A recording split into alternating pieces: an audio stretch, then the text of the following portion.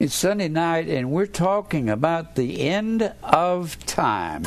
I don't believe it's far away, mainly because of certain things in the church today. Probably the main reason, well, I won't say the main reason, one of the many reasons I believe we're right close to the end of time is the apostasy in the church. Apostasy is the word apostasis, A-P-O-S-T-A-S-I-S. This is the word. Apostasis.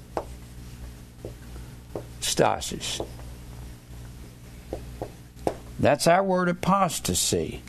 That's the word that Paul used in 2 Thessalonians, the 2nd chapter, verse 3. The day of the Lord will not come except there come a falling away first. Falling away is one word in the Greek. It's the word apostasis. And that is a construction of apo and stasis. And apostasis, apo is a prefix, you'll see. It means a complete or total setting off of stasis. Now, stasis is an interesting word because it has a bunch of words related to it. It's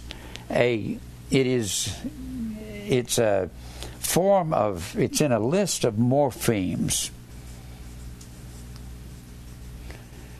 Now, morphe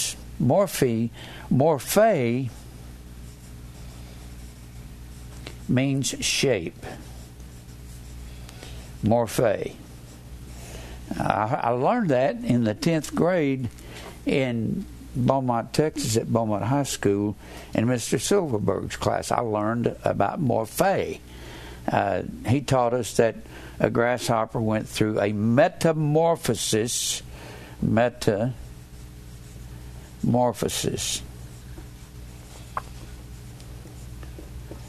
And that is a construction of meta, meaning with, and morphe, meaning shape. And it goes through a shaping as it becomes a nymph, and then it grows into got a little bit of legs, and it gets these big legs on it later on. And I learned that, and that just shows you how even when you're in school, something will come in handy, because metamorphosis has the basic same meaning as zoomorphos. Zoomorphos comes from zoom and morphe. Well, zoomorphos is the word in Romans 8:29. For whom he did foreknow, he also did predestinate to be conformed. You might say a grasshopper is going to be conformed. Zoom and meta are related in a sense. Meta means with, means to accompany with, and zoom means to blend with. To blend like this. Blend, to lock in with. That's zoom. So when we are predestined to be conformed to the image or the icon of Christ, the likeness, we have to have fellowship, zoom. We're shaped in fellowship with others. We're glued to them. We're bonded to them, and that's the reason, good reason that you need to be coming to church and be around other believers. Now, falling away, stasis comes from a lot of words. Here's a list of words that stasis belongs to. Staros,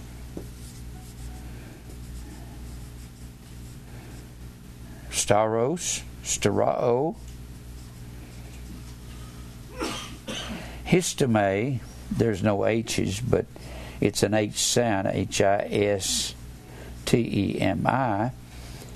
and stao means an uprightness. Staros means cross. Stasis means to stand or be upright. And histeme means an upright person. Most of them you'll find come from this word histeme. And sterao is the word crucify.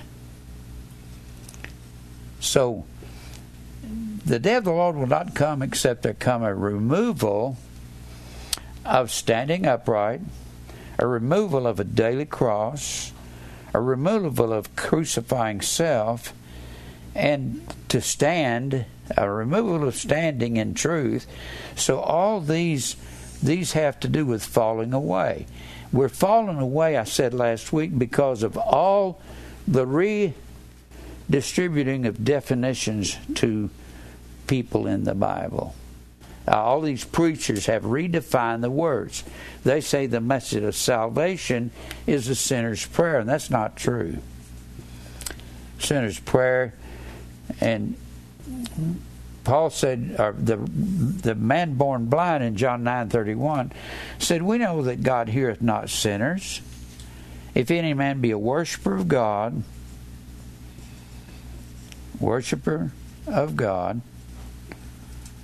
and doeth his will, and does the will of God, that's the only man that God hears. Him he heareth." So you cannot be praying if you're not doing the will of God. You can't pray and ask God for anything. Besides, prayer don't mean to ask God for anything. It means to bow to the will of God. Proseuchomai, P-R-O-S-E-U-C-H-O-M-A-I. It means to will forward. And Jesus said, we're to pray, thy will be done. So how can you pray for the will of God in your life when you're living wrong? And you're living in rebellion against God. You can't be praying. Just like God wouldn't answer the prayers of Saul when he was chasing David, trying to kill him. Now, you got all these. Sinner's prayer is not true. We know that God heareth not sinners. And yes, I understand, whosoever shall call upon the name of the Lord shall be saved. But how shall they call on him in whom they've not believed? Belief is the method of salvation. Believe, not a sinner's prayer. And how are you going to pray to a God you don't believe in? How shall they call on him in whom they not believed? Well, the sinner's prayer is a part of the apostasy. Billy Graham it's due to more Billy Graham than any other preacher in the world. And besides this, they think you can accept Christ. Accept Christ is a part of the apostasy. Accept Christ is Roman Catholicism. And people don't even know that. And the Baptists are inviting people down the aisle and singing 15 verses of "Just as I am. Won't you come tonight? This may be your last chance." And that's not true. There's no chances with God. He said, "All that the Father giveth me shall come to me," John 6:37. So all are going to come to Christ, and accept Christ comes out of the Church of England.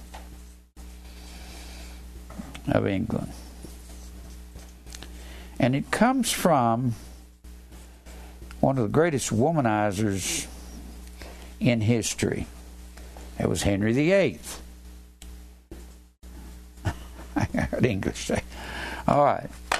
Henry VIII wanted to divorce Catherine. You hear me call her name Catherine of Aragon. Wherever the family they came from, they didn't call them that last name. She was of Aragon. Well, she ended up 40 plus years old. She didn't ovulate anymore. She had never had a son that could inherit Henry VIII's throne. So Henry VIII said, "I want to divorce Catherine." And at that time, there was no Church of England. All of England was Roman Catholic. Well, the Pope said, "No, you can't divorce Catherine and marry this girl, Anne Boleyn. You can't do that." But he said, "I'll form my own church," and he formed the Church of England. Church of England, or the Anglican Church. The Anglican. You've heard me say Anglican. Anglican, for all practical purposes, is the word England, or English. And so he started the Anglican Church. He kept in He kept most of the rituals, the incense, swinging the little incense around. He kept his own form of the Pope. He called him the Archbishop of Canterbury.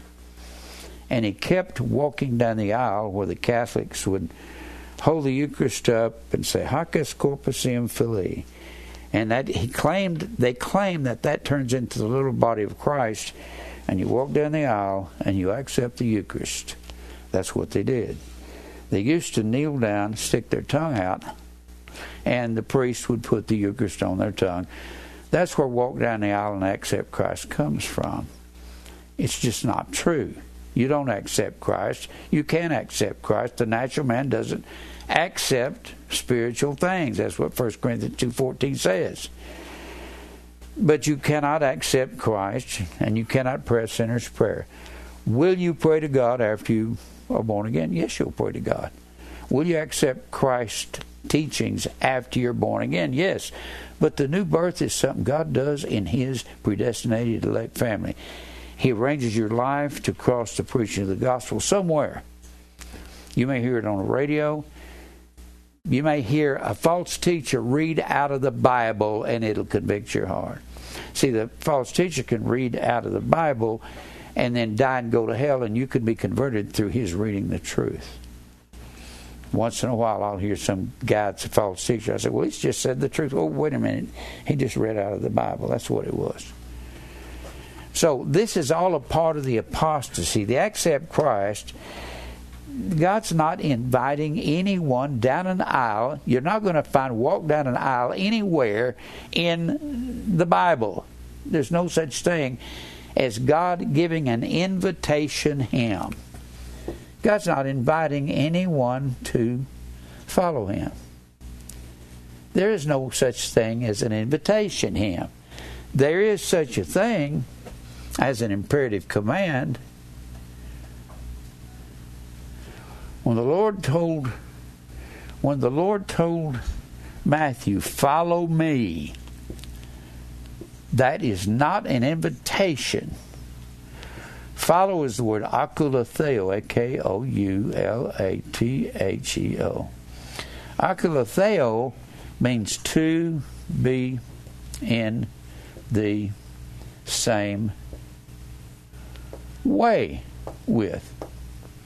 There's only one way. It is narrow. And when the Lord tells Matthew that, Matthew had no choice in this. That is a command, and he only commands people who have ears to hear. And Matthew immediately left the seat of custom. He was a tax gatherer. Matthew could make lots of money. He was a publican. A publican was a go-between between Israel and Rome. Rome would appoint a man over here in a neighborhood to be a publican. And they would tell this publican, you can add what you want to. This is the amount we want right here. This is the amount we want. You can put on the top what you want to, and they have to pay it because the law requires, and if they don't pay it, we'll take them and put them in jail. We may even scourge them. So Matthew walked away from a good living because God commanded him to be in the same way with, and it is the narrow way, and that's the way you get into heaven. God has to command it, and He has to give you a hearing ear. You don't have anything to do with being saved. Nothing. You respond to His command, which is not your job to accept Him or pray a prayer to Him while you're still lost in sin. That never made any sense to me. I would think, how can I do something to merit eternal life? That's the part that's predestination. You can't do anything to have eternal life. If God loved you before the foundation, well, He'll come to you, cut into your heart, and you'll start wondering if you're saved or not. A person that's not saved never wonders. The only one that wonders is the believer. Because you got an inner man and an outer man. It's the outer man that knows he's a sinner. That's his fleshly man. And you wonder, how can I be saved? How can I know I'm saved? Well, you have to grow old to know you're saved.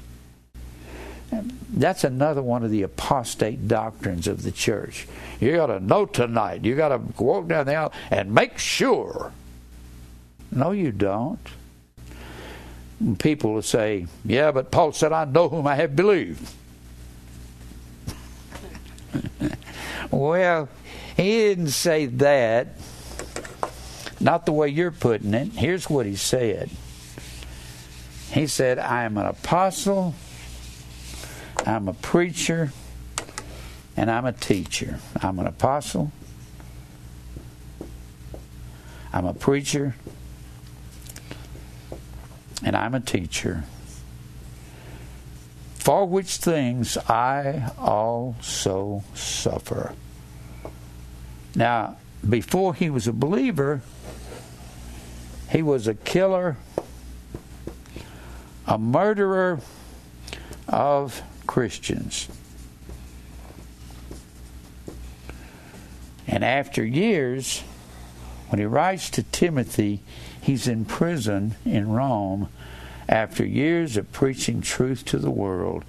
And he's in prison. He says, I'm an apostle, a preacher, and a teacher, and I can see where I come from to where I am now. And he said, therefore I know whom I have believed, whom I have believed. Now, preachers that preach, you have to be absolutely sure. They're saying you have to gnosko, or have a gnosis, that you got to be scientifically positive that you're saved. That's not what Paul said. Paul said, I ido, who have believed. I see Christ in me, and these people that are chasing me, trying to kill me, they used to be my friends, and I used to be one of them, and I've changed so much. I'm suffering at the hands of Pharisees who want to kill me, and I used to be a Pharisee trying to kill Christians.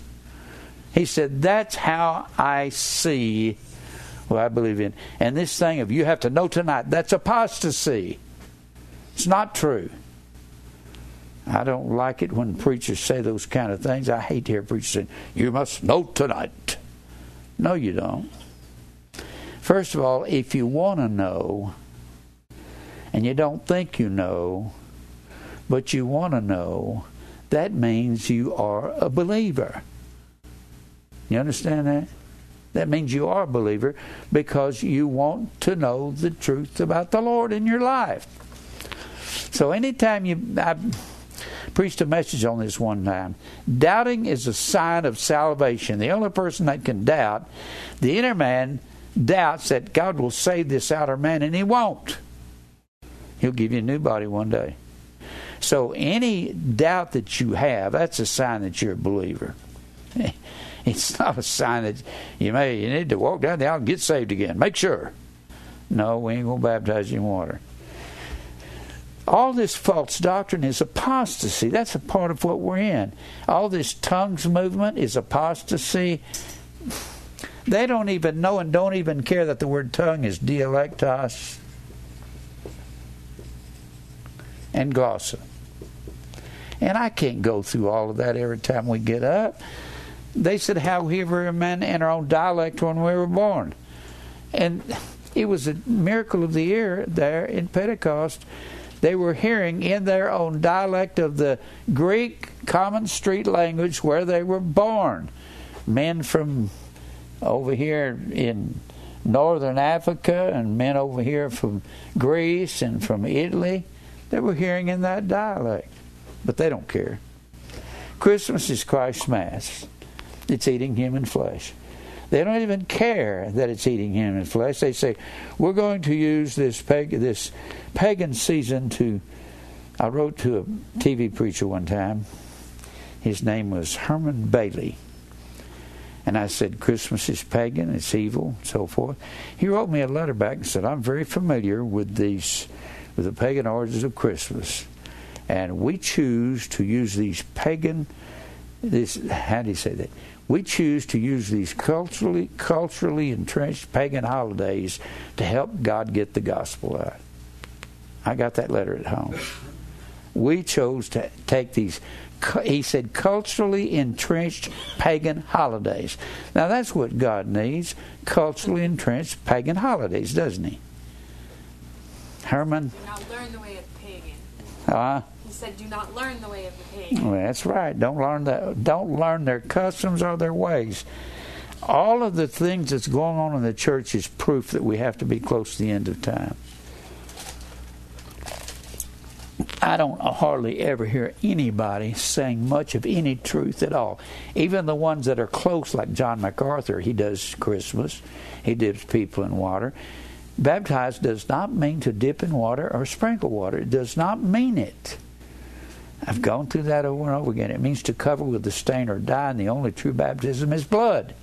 And that's death to self. But if you're blood baptized, you're going to begin to crucify self by learning the truth, saying the truth to people, and being crucified for it. Now, you may not learn that all of a sudden, but you learn that over a long period of time in your life.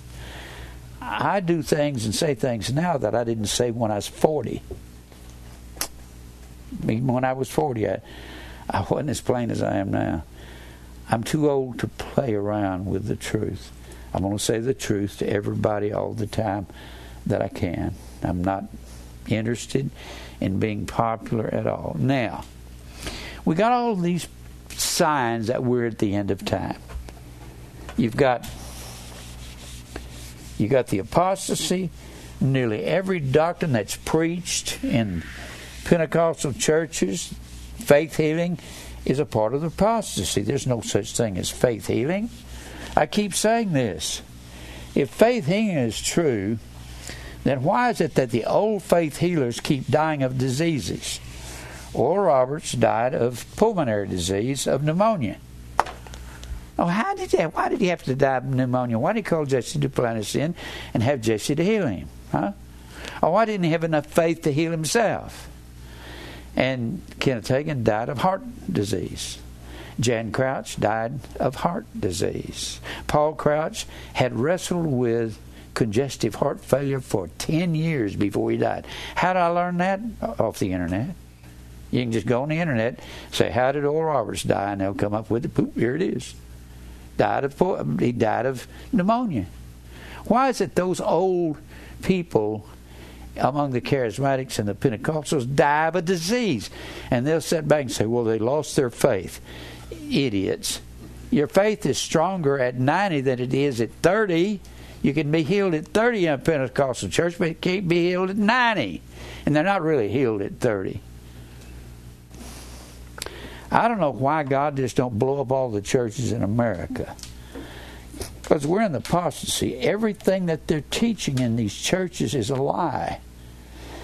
Repentance is the form of salvation, it's a part of God's salvation. Being born again is a part of His salvation. Or sinner's prayer is not true. Accept Christ is not true. But that's what they're saying. So that's the apostasy that's alive and well in the world. Now, we're talking about other things that have to do with at the end of time, the church is going to go under attack. The church. But the church is spiritual Israel. And the church is going to be attacked. Now, the Bible will talk about Israel being attacked at the end of time. Israel, there very well may be an attack on Israel at the end of time in Israel. Here's Israel right here. This is an old map. That's Israel right there. Philistines, Canaan land. And the Philistines are on the bottom western corner of Israel. That's called the Gaza Strip. And we're talking about the church under attack. Look over here in Revelation, the 13th chapter. What I'm going to do is throw a bunch of these at you so you can see. The church is under attack right now. Israel is going to... This all may come at the same time. Israel may come under attack at the same time, but the church is being attacked now. Because the church, when I say the church, I don't mean the Baptist church. I don't mean the Pentecostal church and the Church of Christ. I'm talking about God's church, His wife, His bride. We're being attacked with all these false doctrines that I put up here a while ago. And that's just a small amount of false doctrine. I can sit up here and talk all night long about all their false doctrines. The church is under attack right now. And we are... Let's go back and see if we are spiritual Israel. Go back over here to... We'll go to Revelation in a minute, but before we do, let's go to Colossians. Let's go to Ephesians, the 2nd chapter, and then Colossians, the 2nd chapter. The 2nd chapter of Ephesians, verse 11, says, "Wherefore remember that you being in time past Gentiles in the flesh." You have to look and see who's being talked to. Who's he talking to? He's talking to the church at Ephesus. This is the book of Ephesians. Where is Ephesus? Ephesus is on the western end of Turkey. Western end of Turkey. Show the map of Paul's journeys. Huh? The map of Paul's journeys. Map of Paul's journeys. There you go, that one. This one? Okay. This is Ephesus right here.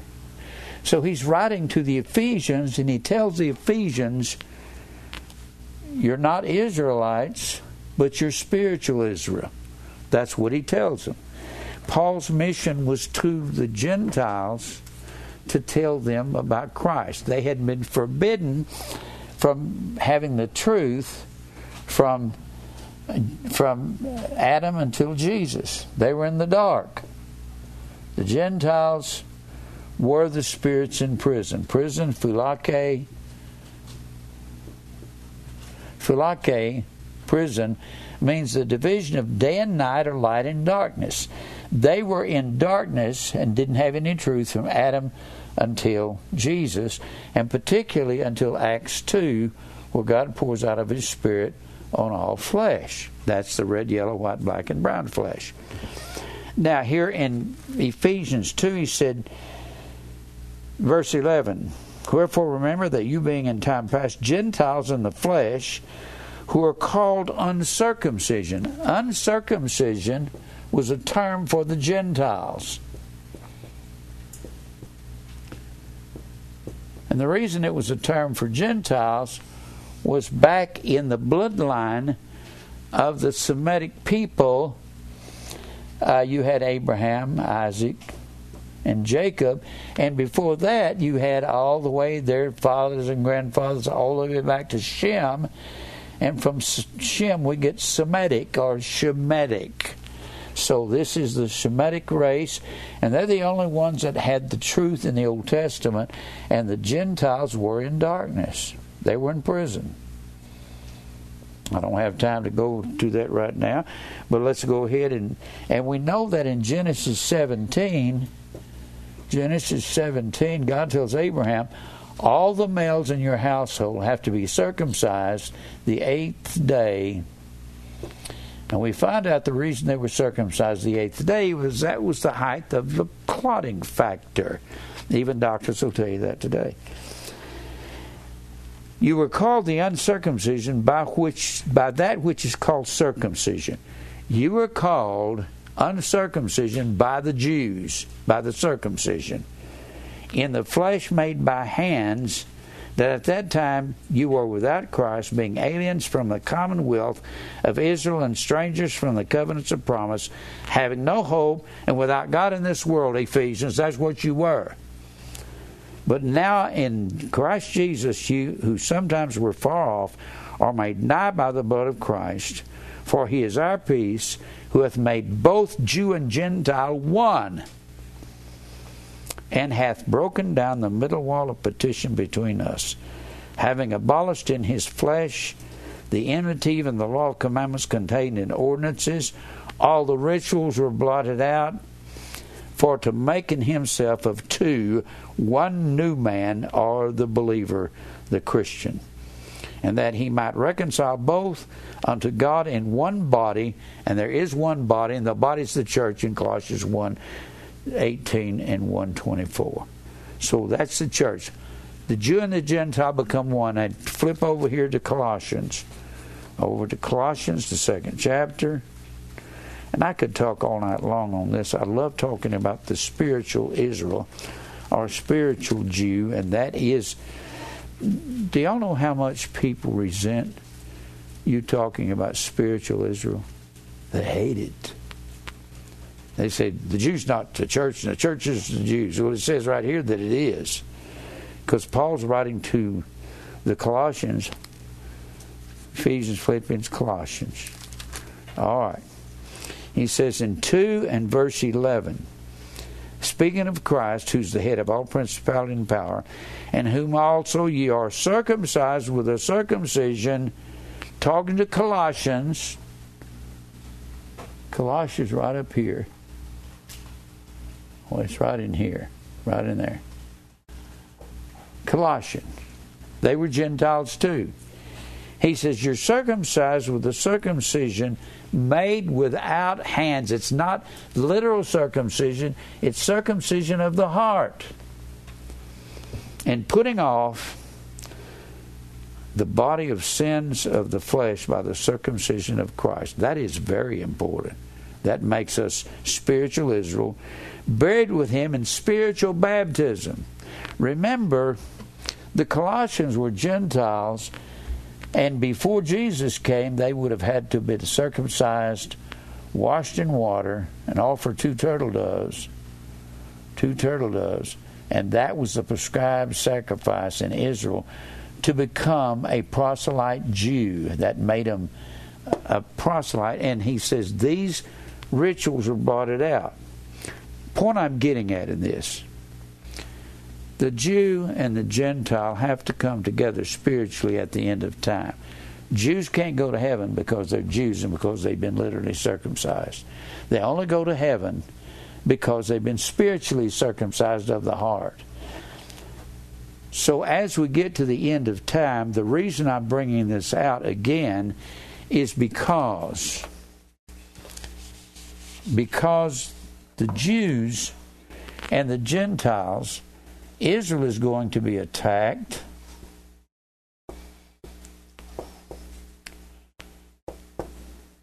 And the church is being attacked. Church attacked.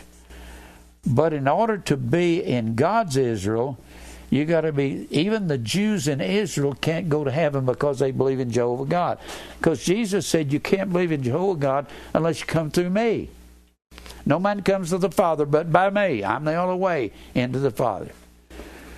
And we realize that literally, I believe that there is a remnant in Israel.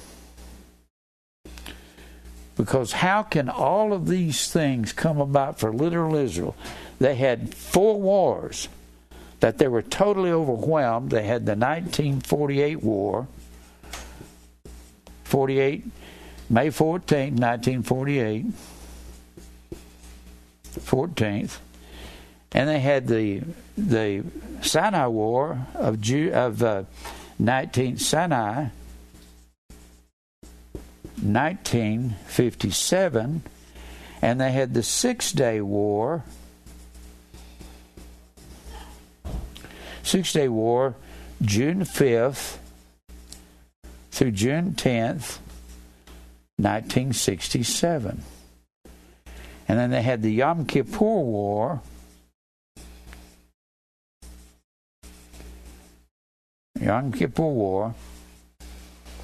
of 1973. And they were completely outnumbered in every one of these wars, and there's no way in any kind of measure that they should have won, but they won every one of them. when they went to war when the Arab nations declared war against them on May the 15th, 1948, they were declared a nation for the first time, May 14th, 1948, the first time in 2,600 years since Nebuchadnezzar carried them away into captivity in 586 BC. Well, when they went to war with Israel, 250,000 Jews, 250,000, they were attacked by 40 million Arabs. And Israel has been whipping them ever since. Now, when you say, what are they going to do over here? The main reason I believe that there has to be a remnant, I don't believe that God would take a bunch of heathens. People will say, those are not Jews over there, those are Khazars. It doesn't matter what they are. If they believe God and if they come around to believing in Jesus Christ. Since when was this extended to the Gentiles? Since Genesis the 17th chapter. Genesis 17, that's when God made the covenant with Abraham, and he said, you have to be circumcised the 8th day, and anyone in your household that is not your family, if they will be circumcised and they will abide by the laws that I give them, they will also have the covenant with them. So that is the mystery that's been hidden through the ages there in Ephesians the 3rd chapter, that the Gentiles should be fellow heirs. That promise was given to Abraham. Then God blinded their eyes and blocked their ears so they couldn't hear. So these wars are proof that Israel is going to continue to be attacked. The reason they're going to be attacked is because the Arab nations had occupied that land of Israel for 400 years prior to 1917. 1917 was the end of the war, end of the Great War, what they call the Great War. We call it World War I because we didn't know there was going to be a World War II. They call that the Great War, the war to end all wars. That came about in 1917. Well, all the way back to 1517, most of the land of Israel was occupied by Arab people. When I say Arab is a Hebrew word. It means mixed. There's no such thing as pure races, not even among the Arabs. They're a mixed race, a melange of different peoples. Well, they occupied that land, and somewhere close to 90% of Israel is occupied by the Arabs from 1517 to 1917, and they were ruled by the Ottoman Empire. The Ottoman Empire was the Turkish Empire, the Ottoman Turks. And they ruled that land for this long here. And nearly 90% of the people in it were Arabs. So in 1920, the Balfour Declaration is issued. Mr. Balfour was the ambassador to Israel at the end of the war. That's when General Allenby in 1917, he marched in Jerusalem. In fact, he wouldn't ride his horse in Jerusalem. He said, I'm not worthy to ride my horse into Jerusalem. And he conquered Jerusalem. He led his horse in and claimed that as a part of the British Commonwealth, and that's why they were under the rule of the British all from 1970, particularly 1920, to 1948. And the Jews and the Arabs were wrestling all that time. And as 1948's getting close, the reason 1948, that's when this Balfour Declaration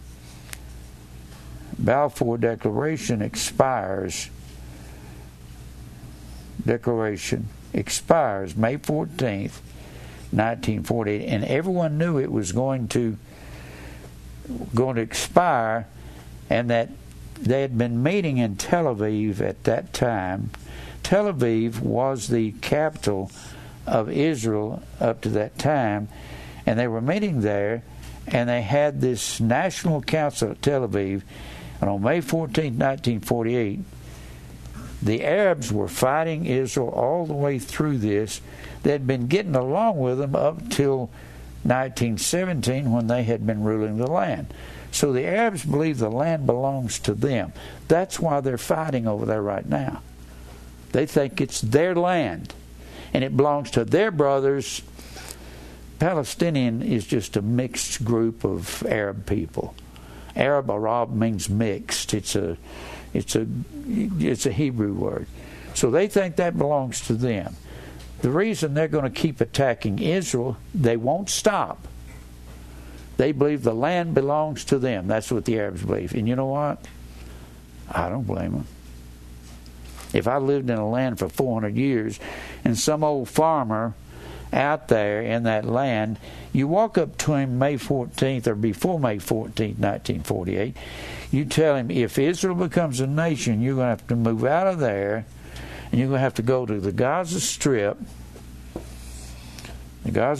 on the southeastern border of Israel, the southwestern border of Israel, or you're going to have to go to this West Bank just above the Dead Sea, the West Bank of the Jordan River. You hear about the Gaza Strip of the West Bank, that's it.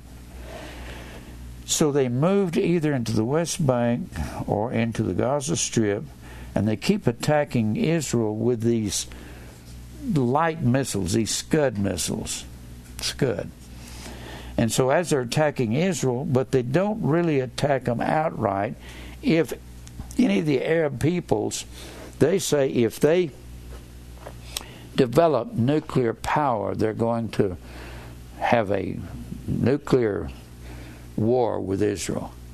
Iran has said, Ahmadinejad, when he was the president of Iran, said, if we develop nuclear power, we're going to do an unprovoked attack on Israel.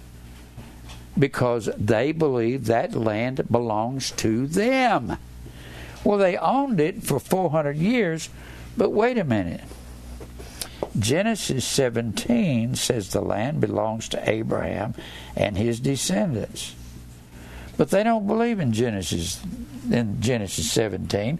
They believed in the Quran. And so they believe that they don't believe Abraham, and Genesis 17 says the land belongs to Abraham and Isaac. Then Genesis 28 says it belongs to Jacob. Jacob's name changes to Israel. So this is what Israel uses as their title deed to the land, and the fact that the Arabs owned it for 400 years, they say it belongs to us. So why do you think they're fighting over there? Do you think they're going to stop? They're not going to stop.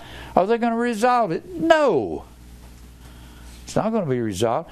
What you call this is distress of nations. Luke 21:25. With perplexity. Perplexity, aporia, means no way out. In a quandary. No answer. So you can just, as long as you live, you can expect this war to go on until the Arab nations attack Israel collectively. And that's what we've been talking about in the 38th, 39th chapter of Ezekiel. Let's turn back over there. So this is why they're not going to quit attacking Israel, and they're going to attack the church because they believe that the church is America. They don't know that the church is ecclesia. So the Arabs don't think there's any difference between us and the Catholics and the Baptists, and it's all one church. It's all America. So they're going to attack us. Ecclesia is the word church. Ek, out. Get the word exit from that. And kaleo, called. God's people are called out of this world to live righteously. That's the church. Not the Baptist church, not the Presbyterian church, not the Lutheran church. That's not the church. Only those who live righteously, that's been born again, that were chosen by God. And I believe we're already under attack. But I believe we'll be under attack along with Israel. If there is a remnant over here, I hope that we can be a part of that. When Mike, the fellow that worked with Mossad in Israel, he'd go over there and he took 400 of our messages on a hard drive over there. There was a rabbi over there that was mailing it out through Israel. And he said, you have a cult following in Israel. He said, they know you're here. Because I'm always talking about these things. And Mike said, you've got a lot of people listening in Israel. I hope that we can be a part of, if there is a remnant over there, of Israel's conversion. I would love to be a part of that. Wouldn't you? We're going to say, might attack us. You want that? Now, well, I want the other part, but not that part. All right, now. So Israel is God's circumcised, baptized in the blood of Christ's people, and that's also the Gentile church. All right, now go back over here. Revelation 13. Huh? You want to go to Revelation? Revelation 13. Yeah, that's where we're going. And Ezekiel 38 too. Now, Revelation 13. You have to look at this as one big picture and one big story. Revelation 13, this is talking about the beast coming up out of the sea. Well, I might as well read it. I stood upon the sands of the sea and saw a beast rise up out of the sea. This is the sea right here. This is also the bottomless pit. The bottomless pit is the sea. It's the Mediterranean Sea. How can the bottomless pit be the Mediterranean Sea? It's real easy just to find the words. Bottomless pit. That's a terrible... the Roman Catholics must have got a hold of that in the translating room. Not bottomless pit, Zabusas. That's the word when you look it up in a Strong's Exhaustive Concordance. Zabusas. It is a construction of bathos. Bathos means something intellectual.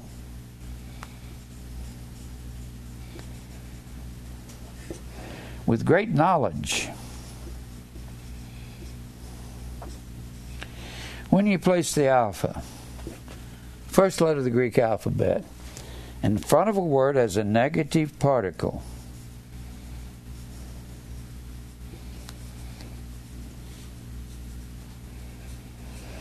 it negates the word. It negates bathos, like atypical. Means not typical. Asexual means not sexual. Abathos means not knowledgeable. It means no intellectual knowledge. It means no knowledge. That's what it means. In fact, bottomless pit has the same meaning as nice. Isn't that funny? Nice is the word in nay, scare. Nay means no. Scare is our word knowledge. It means science or knowledge. No knowledge. You tell your kids, now act nice. That means fake it. Don't live out here in public like you live at home. Act nice. It's an act. What you're telling your kids is play dumb. So someone who acts nice is playing dumb. That's what they're doing. But abathos means no knowledge. Well, that's the word they've translated bottomless pit. That's a terrible bottomless pit. And they called this, the beast rises up out of the sea. And only one place in the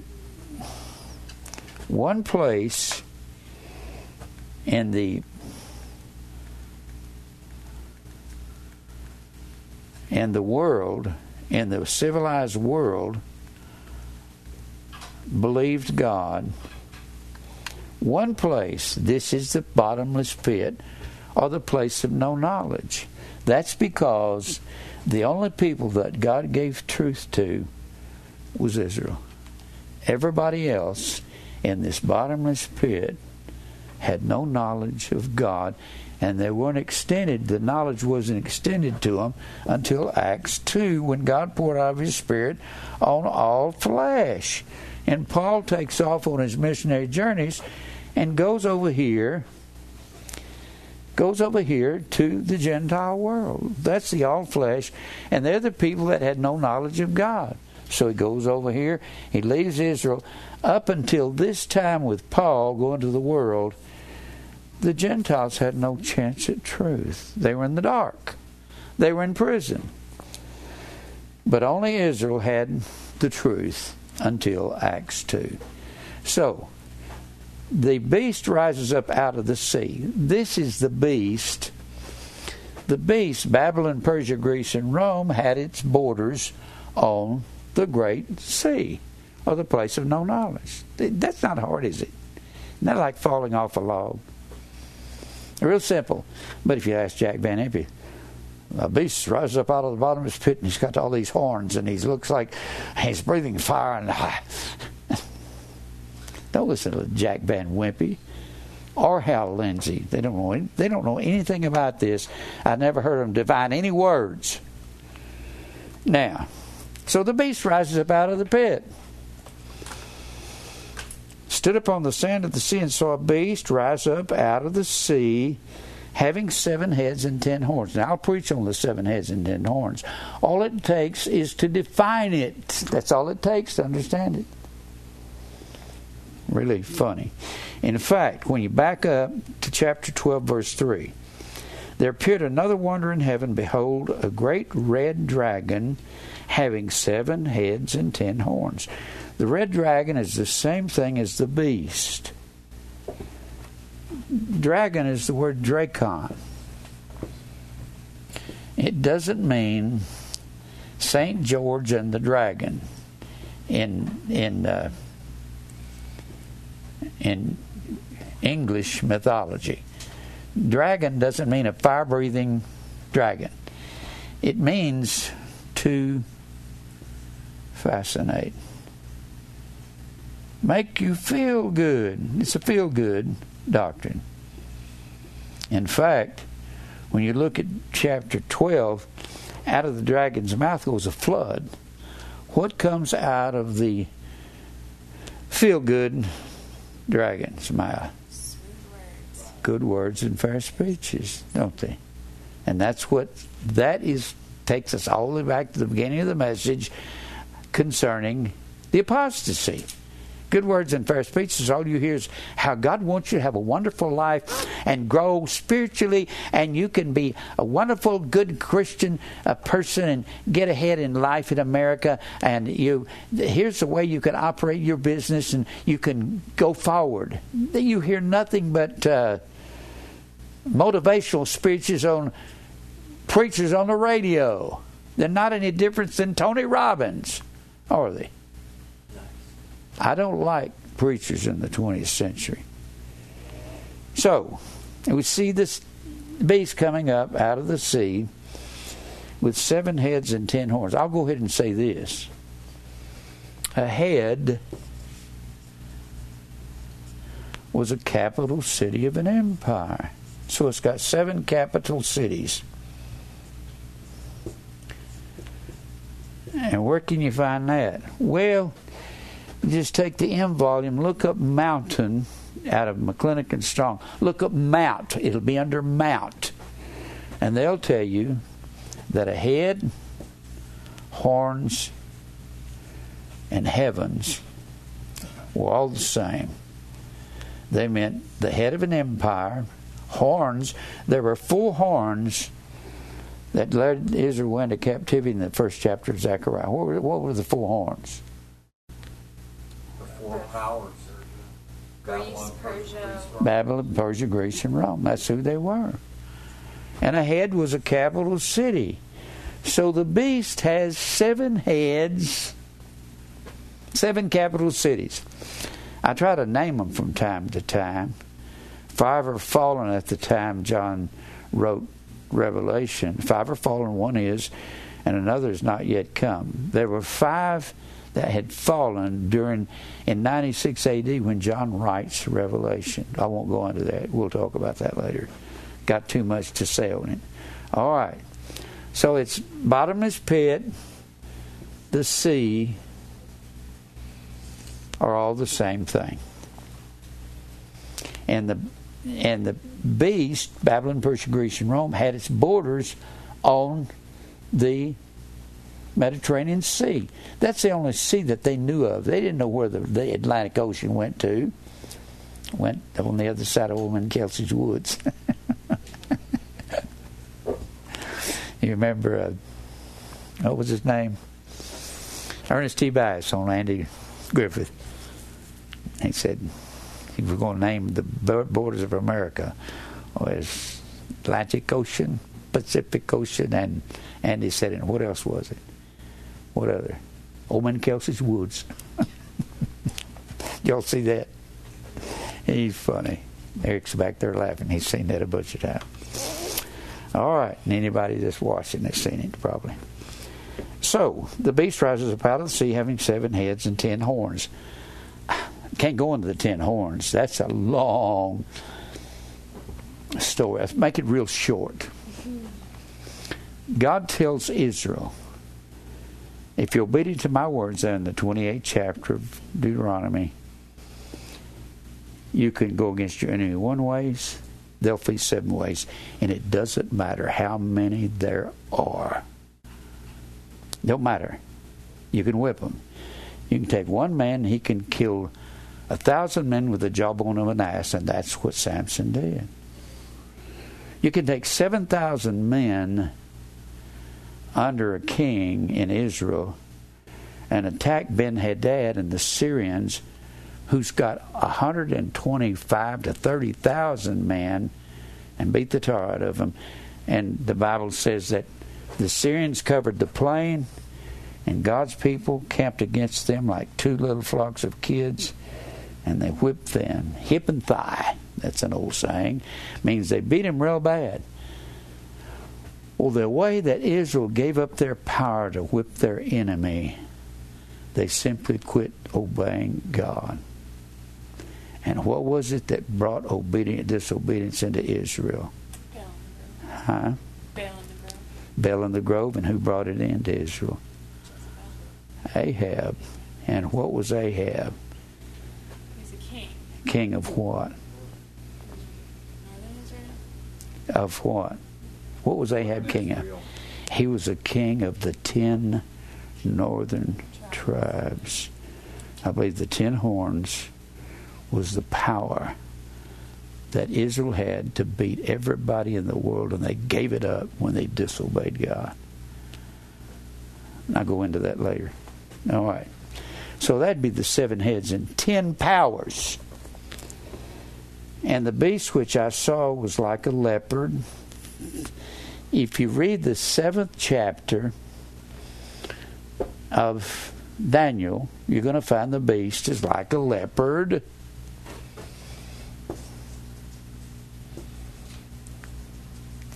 It's like a bear. It's like a lion. That's what it says here. And the beast which I saw was like a leopard, and his feet were as the feet of a bear. His mouth is the mouth of a lion, and the dragon gave him his power, his seat, and his great authority. His is not in the text. It's a wrong translation. The word his should be A-U-T-O-U. Autu is a form of auto, which is masculine gender. But when you look up in your Greek study books, autu can be masculine or neuter gender. Only one of those genders, autu, A-U-T-O-U. But it has to carry the gender of the antecedent.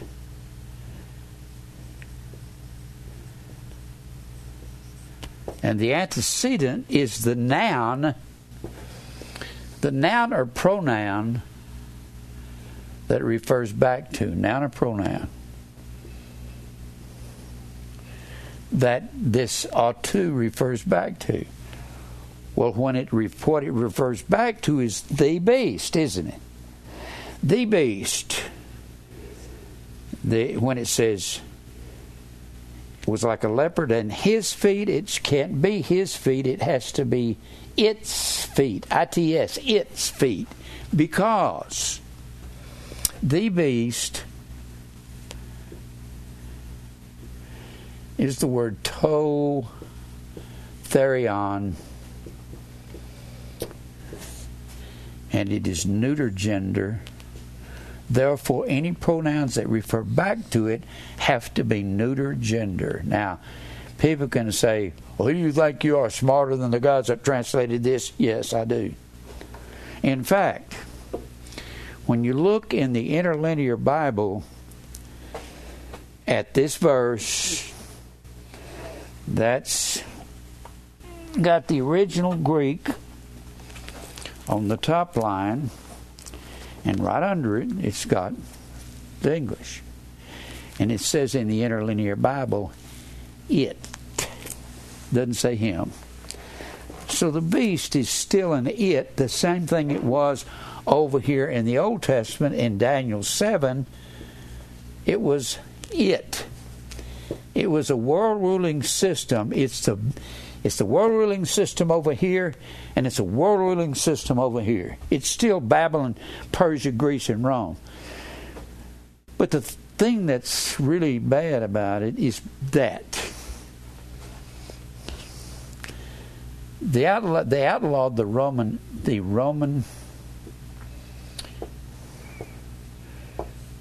Empire, the pagan Roman Empire, and reinstituted it into, when it was outlawed by two of the emperors, they said, we will not wear the robes of the Pontifex Maximus.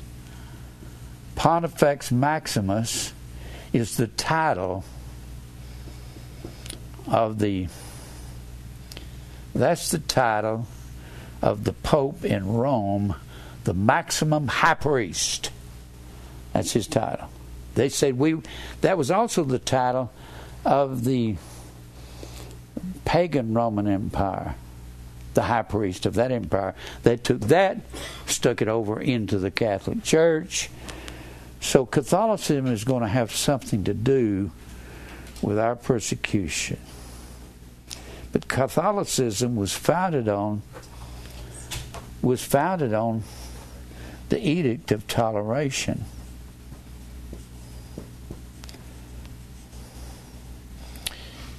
In 312 AD 312, Constantine issued this Edict of Toleration. He had been having so many problems with these Ostrogoths and Visigoths and Huns and Vandals attacking. He'd had much problem with the church growing, and he kept trying to kill all the church. So he said, if I don't do something, these Huns, these Vandals, these Goths, these Visigoths are going to overthrow the Roman Empire. So he said, will amalgamate their sun and tree gods with the church in Rome, and later on that was brought into the church and renamed Christ's Mass by Constantine. I don't know why people don't want to believe this. They think I make this up. If I made all this up, I'm good at making up a bunch of facts. I just studied it. So, he issues an edict of toleration where we're all going to hold hands and get along. They've got a law that answers to that edict of toleration. What's it called? Can anybody remember? It's a get along attitude in the world. Huh? Somebody tell me. Huh? Political correctness. That's taking over the world, political correctness. That's nothing but the edict of toleration. And they want everybody to hold hands. People say, how will there be a world ruling system? The Catholics will hold hands with the Buddhists, but they won't become Buddhist. They'll hold hands with the Islam, but they won't become Islam. The Baptists will join in, and they'll all hold hands, doing the same thing that the Baptists do when they go with church. The Baptists with Church of Christ go on to hell. They believe in being water baptized to go to heaven. But they'll gather together with some Church of Christ and Catholics down at an abortion clinic and sit in together. And they don't even believe each other's going to heaven. That's part of the edict of toleration. Everybody is getting along. They just accept all this apostate doctrine. We're all going to get along. How can I be telling the truth? I'm a little bitty man without any reputation. I don't have any formal education. I'm going to tell you more about the Bible than professors are going to tell you at some seminary. You got the Spirit, though. They don't. Huh? You have the Spirit, they don't. Yeah, I don't think they do. So, when you have Roman Catholicism, you have the edict of toleration. It's going to permeate the world here at the end of time in the form of political correctness. They're trying to make laws right now. They're trying to come up with laws to forbid you from being on television calling anybody else's name, because all the other preachers don't believe in doing that. Even John MacArthur don't. Once in a while he'll call Joel Osteen's name, but he doesn't come down real hard like I do.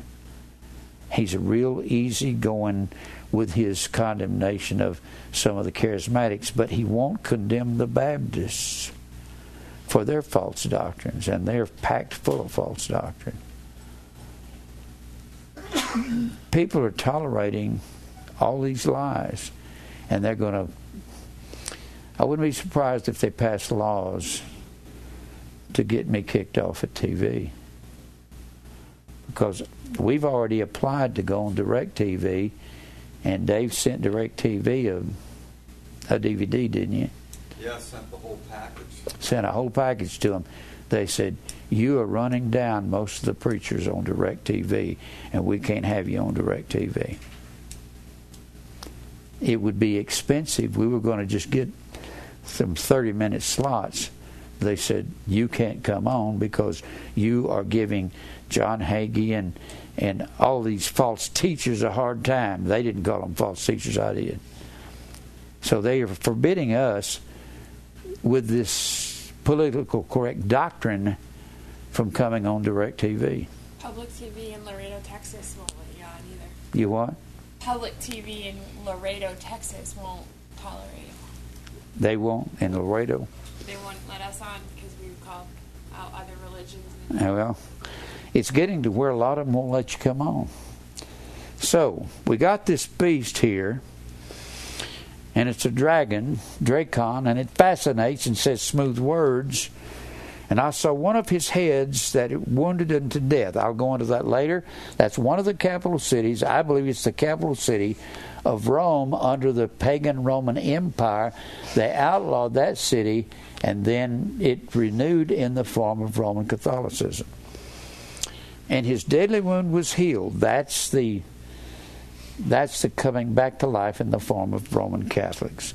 And all the world wandered after this world-ruling system, and they worshipped the dragon, Dracon, the fascinator, which gave power unto the beast, and they worshipped the beast, saying, who is like unto this world-ruling system? Something's going to happen in politics. We got about 50 nations that's teetering and tottering on bankruptcy right now, and the United States is one of them. This thing is going to collapse. It can't keep from collapsing. We owe right at $20 trillion in a national debt. We can't pay that off in 10,000 years. It's not possible. It's just going to keep growing. I keep saying, what these politicians do, they say, we're going to address the national debt. No, they're not. They lie. What they mean when they say, we're going to address the national debt. If this is the national debt, if that's the national debt, and this is the interest on the national debt, and they only bring in this much money to pay on the interest on the national debt, what they do is they go out here and try to cut spending on some program. It might be your Social Security. They say it's supposed to be depleted already. So they go out here and try to cut spending to get the rest of this, and what they can't get the rest of, they throw it on the national debt. Back about 3 years ago, we owed $18 trillion or $16 trillion, and now we owe around $20 trillion on the national debt. However many zeros a trillion. And so we owe $20 trillion, and we have committed ourselves to $232 trillion. Where did you get that? You go online, look up national debt. You look at, there's a professor in Boston University in Boston. His name's Kotlikoff, supposed to be an expert on national debt. He said we have committed ourselves to $232 trillion. And that's probably grown more. We're going to go down in America. And people will call me when this state starts to collapse. And they'll say, Jimmy, you're right. I'm not right because of me. I'm right because of what the Bible says, that God's going to bring judgment on this nation for the way we've treated His Word. So, let's read on here. I saw one of the capital cities wounded to death. And you find that over in the 17th chapter when it says in verse 10, and I fell at the feet of Christ to worship Him, and He said unto me, no wait, that's 19, excuse me, 17. 17, the beast that thou sawest was and is not. The reason he is not is because the one capital city was outlawed. And shall ascend out of the place of no knowledge. Every time you see bottomless pit, think place of no knowledge. Shall descend out of the place of no knowledge and go into perdition. And they that dwell on the earth shall wonder whose names were not written in the book of life from the foundation of the world when they behold the beast that was and is not and is. That's the beast that died in the form of the the pagan Roman Empire. It died because two of the Caesars said, we won't wear those robes. So they outlawed the fire worship and reinstituted it in the form of Catholicism, and they renamed all the Mary of Roman, they renamed Aphrodite, or Venus,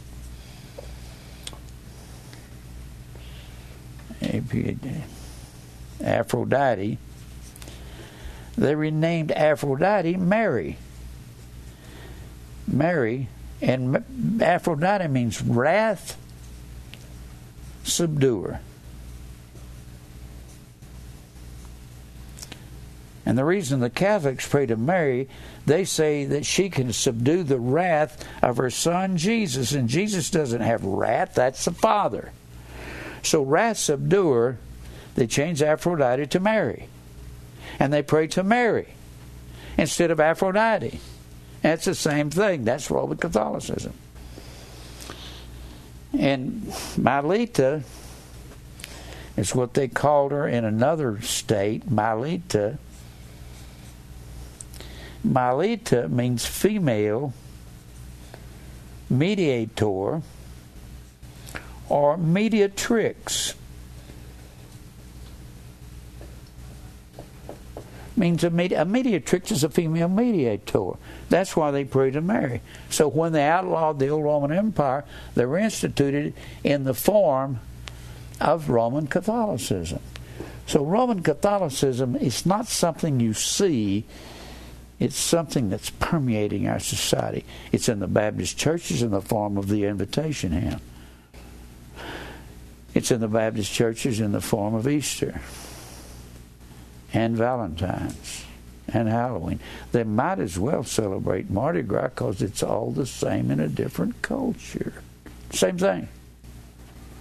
I could put it on the board, I don't have time. Now,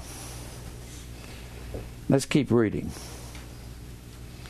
And all the people worship the world beast system, the dragon, that's saying smooth words and everybody's going to get along, which gave power unto the beast, and they worshipped unto the beast, who is able to make war with the beast.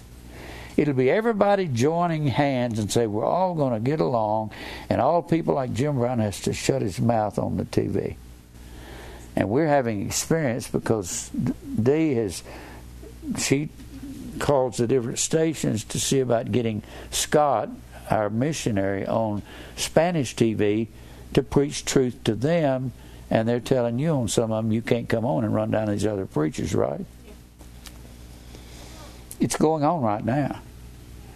And there was given unto it, not him, it, because that's the word ought to, a mouth speaking great things and blasphemies, and power was given unto him to continue 42 months. That's the 70th week of Daniel, 70th week at the end of time, 42 months. A time, times, and half a times, that's 3.5 years. And 1,260 days. These are all the same thing. 1,260 days is 1/2 of 7 years on a 360-day a year Jewish calendar. So when you see time times and half a times, that's time is a year, times is 2 years, half a year, that's 3.5 years. 42 months is 3.5 years. 1,260 days is half of 7 years on a 360-day Jewish calendar. Now, and he opened his mouth and blasphemed against God, to blaspheme his name and his tabernacle and them that dwell in heaven.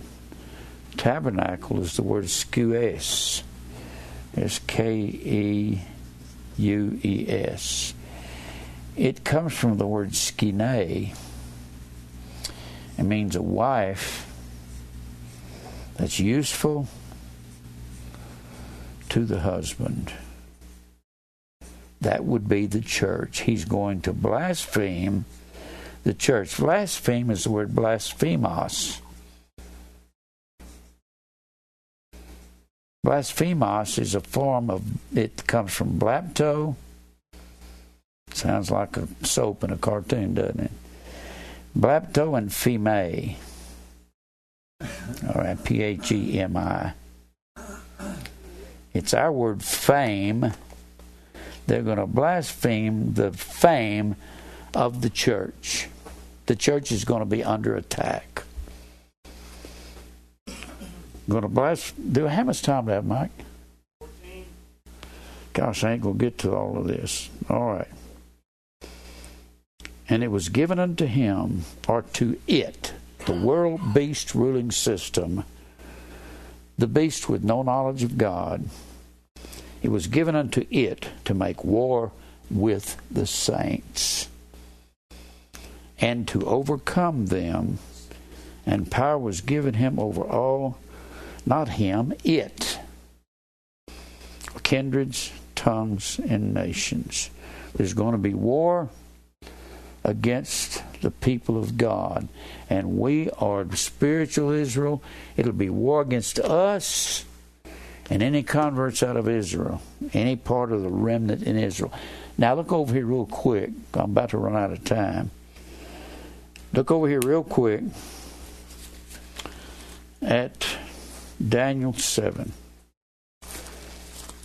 We've got to see all the places that war is against the church, or war is against Israel, or spiritual Israel. They're not going to make war with the Baptist church. They don't care what the Baptists say. They're not offending anyone. It'll be the few that's in the narrow way they're going to tell us. You're going to have to cease and desist. They may come in here one day with a cease and desist order and say, Jim Brown, you can keep meeting here, but you can't call down anybody. The words are getting out here that you're calling down all these preachers. In order to do that, they would have to amend the Constitution. But amending the Constitution is not difficult when they're having homosexual marriages, and homosexuality is a ultimate lifestyle. They wouldn't have any problem amending the Constitution to include that, would they? They can change about anything they want to. They don't even have to amend the Constitution. All they got to do is get the Supreme Court to meet for about 6 weeks to figure out what these guys meant in the Declaration of Independence and the Constitution that took them a few days to write. It takes all these guys on the Supreme Court. How many are there? 12? Or is it 9? 9. And it takes them years to figure out whether they meant something when they wrote up the Constitution. What applied then don't apply now. Now, all right, go to Daniel 7. You see this lion, bear, and leopard in the first part of Daniel 7. He says in verse 1, in the first year of Belshazzar, king of Babylon, Daniel had a dream and visions of his head upon his bed. Then he wrote the dream and told the sum of the matters. And Daniel spake and said, I saw in my vision by night, behold, 4 winds of the heavens strove upon the great sea.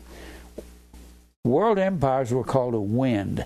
God said an east wind was going to come and carry southern Judah away from captivity, carry Israel away into captivity. The east wind was the Babylonian king, King Nebuchadnezzar. And 4 great beasts came up out of the sea, diverse from one another. The first was like a lion, and had eagle's wings. And I beheld till the wings thereof were plucked. It was lifted up from the earth and made to stand upon his feet as a man. And a man's heart was given unto it. That's Nebuchadnezzar, where God struck Nebuchadnezzar down. Made him stand up and confess God. Nebuchadnezzar said, all the inhabitants of the earth are reputed as nothing. He doeth according to his will in the inhabitants of the earth, and none can stay his hand and say to him, what doest thou? Those are Nebuchadnezzar's words. And behold, another beast, a second, like a bear. The bear is the largest carnivore. What brought down what brought down Babylon was the largest armies that had ever existed. They'd have as many as 2.5 million men in a Persian army. So Persia was like the bear, and it raised up on its one side and had 3 ribs in its mouth. Persia had 3 great conquests: Lydia, Babylon, and Egypt.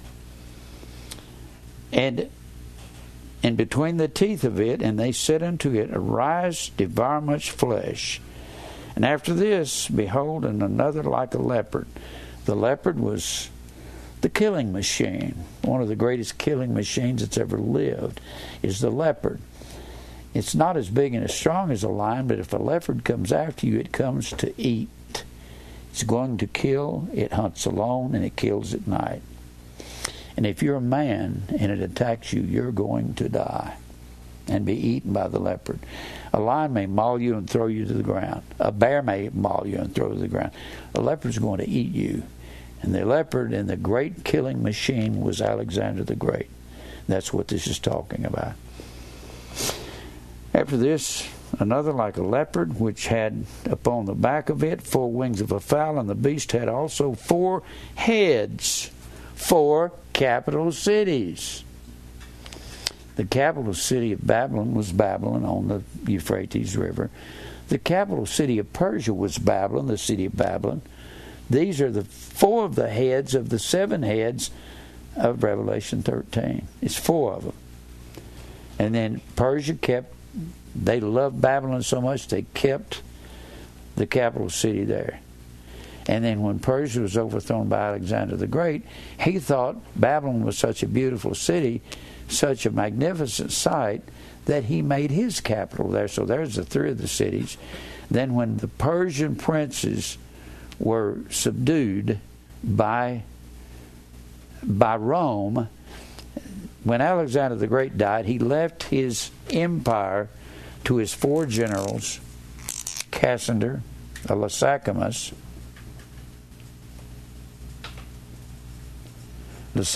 Cassander,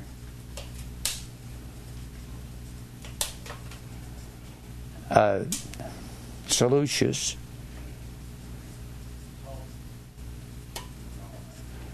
and Ptolemy. The Ptolemies were of Egypt, were the Egyptian people, and Seleucus was the Syrian people. What's amazing, they would marry one of their daughters into a foreign land in order to attain a peace with that land. And Seleucus, they had a daughter among the Syrians. Syria's up here, and they married her to the kings of Egypt, and her name was Cleopatra. Cleopatra was an Egyptian, she was a Syrian. So they married her to Egypt, and they ended up with peace with Egypt for so long. Now, where was I? All right. So, the beast had 4 heads. That's these guys here. When Alexander the Great dies, these are the 4 heads right here. Those 4 men. And the guy who got the lion's share of the empire was Seleucus. He's the one that tried to raise up his own empire and attack the world, and the Romans would have to come over here and set him in his place from time to time. You got a bunch of Seleucus. That's where you get the Antiochus. Antiochus Epiphanes was a Seleucian king. Antiochus the Great was a Seleucian king. You had all these different Antiochus, and that's where we get the name Antioch. You had Antioch here, you had one over here in Galatia. Galatia is a state right there in the middle of what we call Turkey. I hope you can remember a lot of this, because if you can, it'll help you to discuss things with people. All right. Now, I'm going to skip down away from this. Well, let me read this last beast. Verse 7, this I saw in the night visions, and behold, a 4th beast, dreadful, terrible, strong exceedingly, and it had great iron teeth. Now, iron was the strongest metal back then. They had not learned to smelt metals and blend metals. They had learned to come up with carbon and iron, which gave them steel. They hadn't learned that yet. The strongest metal back then was iron, and the strongest empire was the Roman Empire that overthrew all these other 3. It subdued the others. It actually subdued these 4 generals right here. Put them in check. There was the time that Seleucus, one of the Seleucian kings, Antiochus Epiphanes, was going to go down here and attack Egypt, and Rome sent a general. They sent him sent an Antiochus Epiphanes a signal, said, "You meet us on this island of Cyprus," and that are the names back then. "You meet us over here," and he comes over here to Cyprus, and this Roman general draws a circle around him on the ground, draws a circle. Says, "Don't you step out of that until you promise us that you will not attack Egypt." And boy, he was just gritting his teeth. He was so mad he was biting nails in two. "I don't like that, but I promise." You ever have one of your kids promise you that way? "I promise, Mama." And that's the way Antiochus Epiphanes was. So he takes off back to Jerusalem. He makes havoc of the temple, offers a pig on the swine on the altar, and he's the picture of the Old Testament man of sin. Don't have time to stop there. Look down here in this same chapter in verse 24. "And the 10 horns out of this kingdom are 10 kings that shall arise, and another shall arise after them, and he shall be diverse from the first, and shall subdue 3 kings. And he," speaking of the man of sin, "shall speak great words against the Most High, and wear out the saints of the Most High." The word "wear out" is the word Bela, B-E-L-A. This is the same thing that we're talking about over there in Revelation, the 13th chapter. Wear out means to afflict. It means to just come to a place of destroying. It means to afflict them mentally. So this is an attack of the church or Israel by the world beast system. So Israel will be attacked, and so will the church. The church is under attack right now. This has to do, I don't have time to get to it. I was going to get back to Ezekiel. Ezekiel, the 38th chapter, and this is Gog and Magog. Gog and Magog is the same thing as the beast. How it's going to end, I don't know. There's certain things that God hasn't let us see. But we know that in Ezekiel, the 38th chapter, that Gog and Magog, that God is going to destroy. Gog and Magog, this chapter talks about Gog and Magog going up to Jerusalem to destroy them, and how God's going to intervene. When God intervenes in that 38th chapter, God says, "My fury will come up in my face." God's going to get red in the face at the enemies of the church and of Israel. I don't know exactly how it's going to end, but I'll come back to that next week. We'll try to get back to this sooner. But what I can see is the church is already under attack. And Israel is under attack. All these nations around them. And the 38th chapter of Ezekiel is about all these nations attacking Israel right here. Put, Mizraim, Meshech, Tubal, Madai, Magog. Gog is the mountains between the Black Sea and the Caspian Sea. And these are all the sons of Japheth, the Caucasian. We'll come back to that next week. Let's pray. Father, we thank you for truth. God, let me see this thing clearly so I can teach the church, warn the church that destruction is coming. It's coming upon the church, the true church, your predestined elect, your godly people. We will be stopped before this is over with. Thank you for truth. Fight our battles. We can't fight for ourselves, Lord. We don't know how. Fight these enemies. And Lord, we'll commit to you.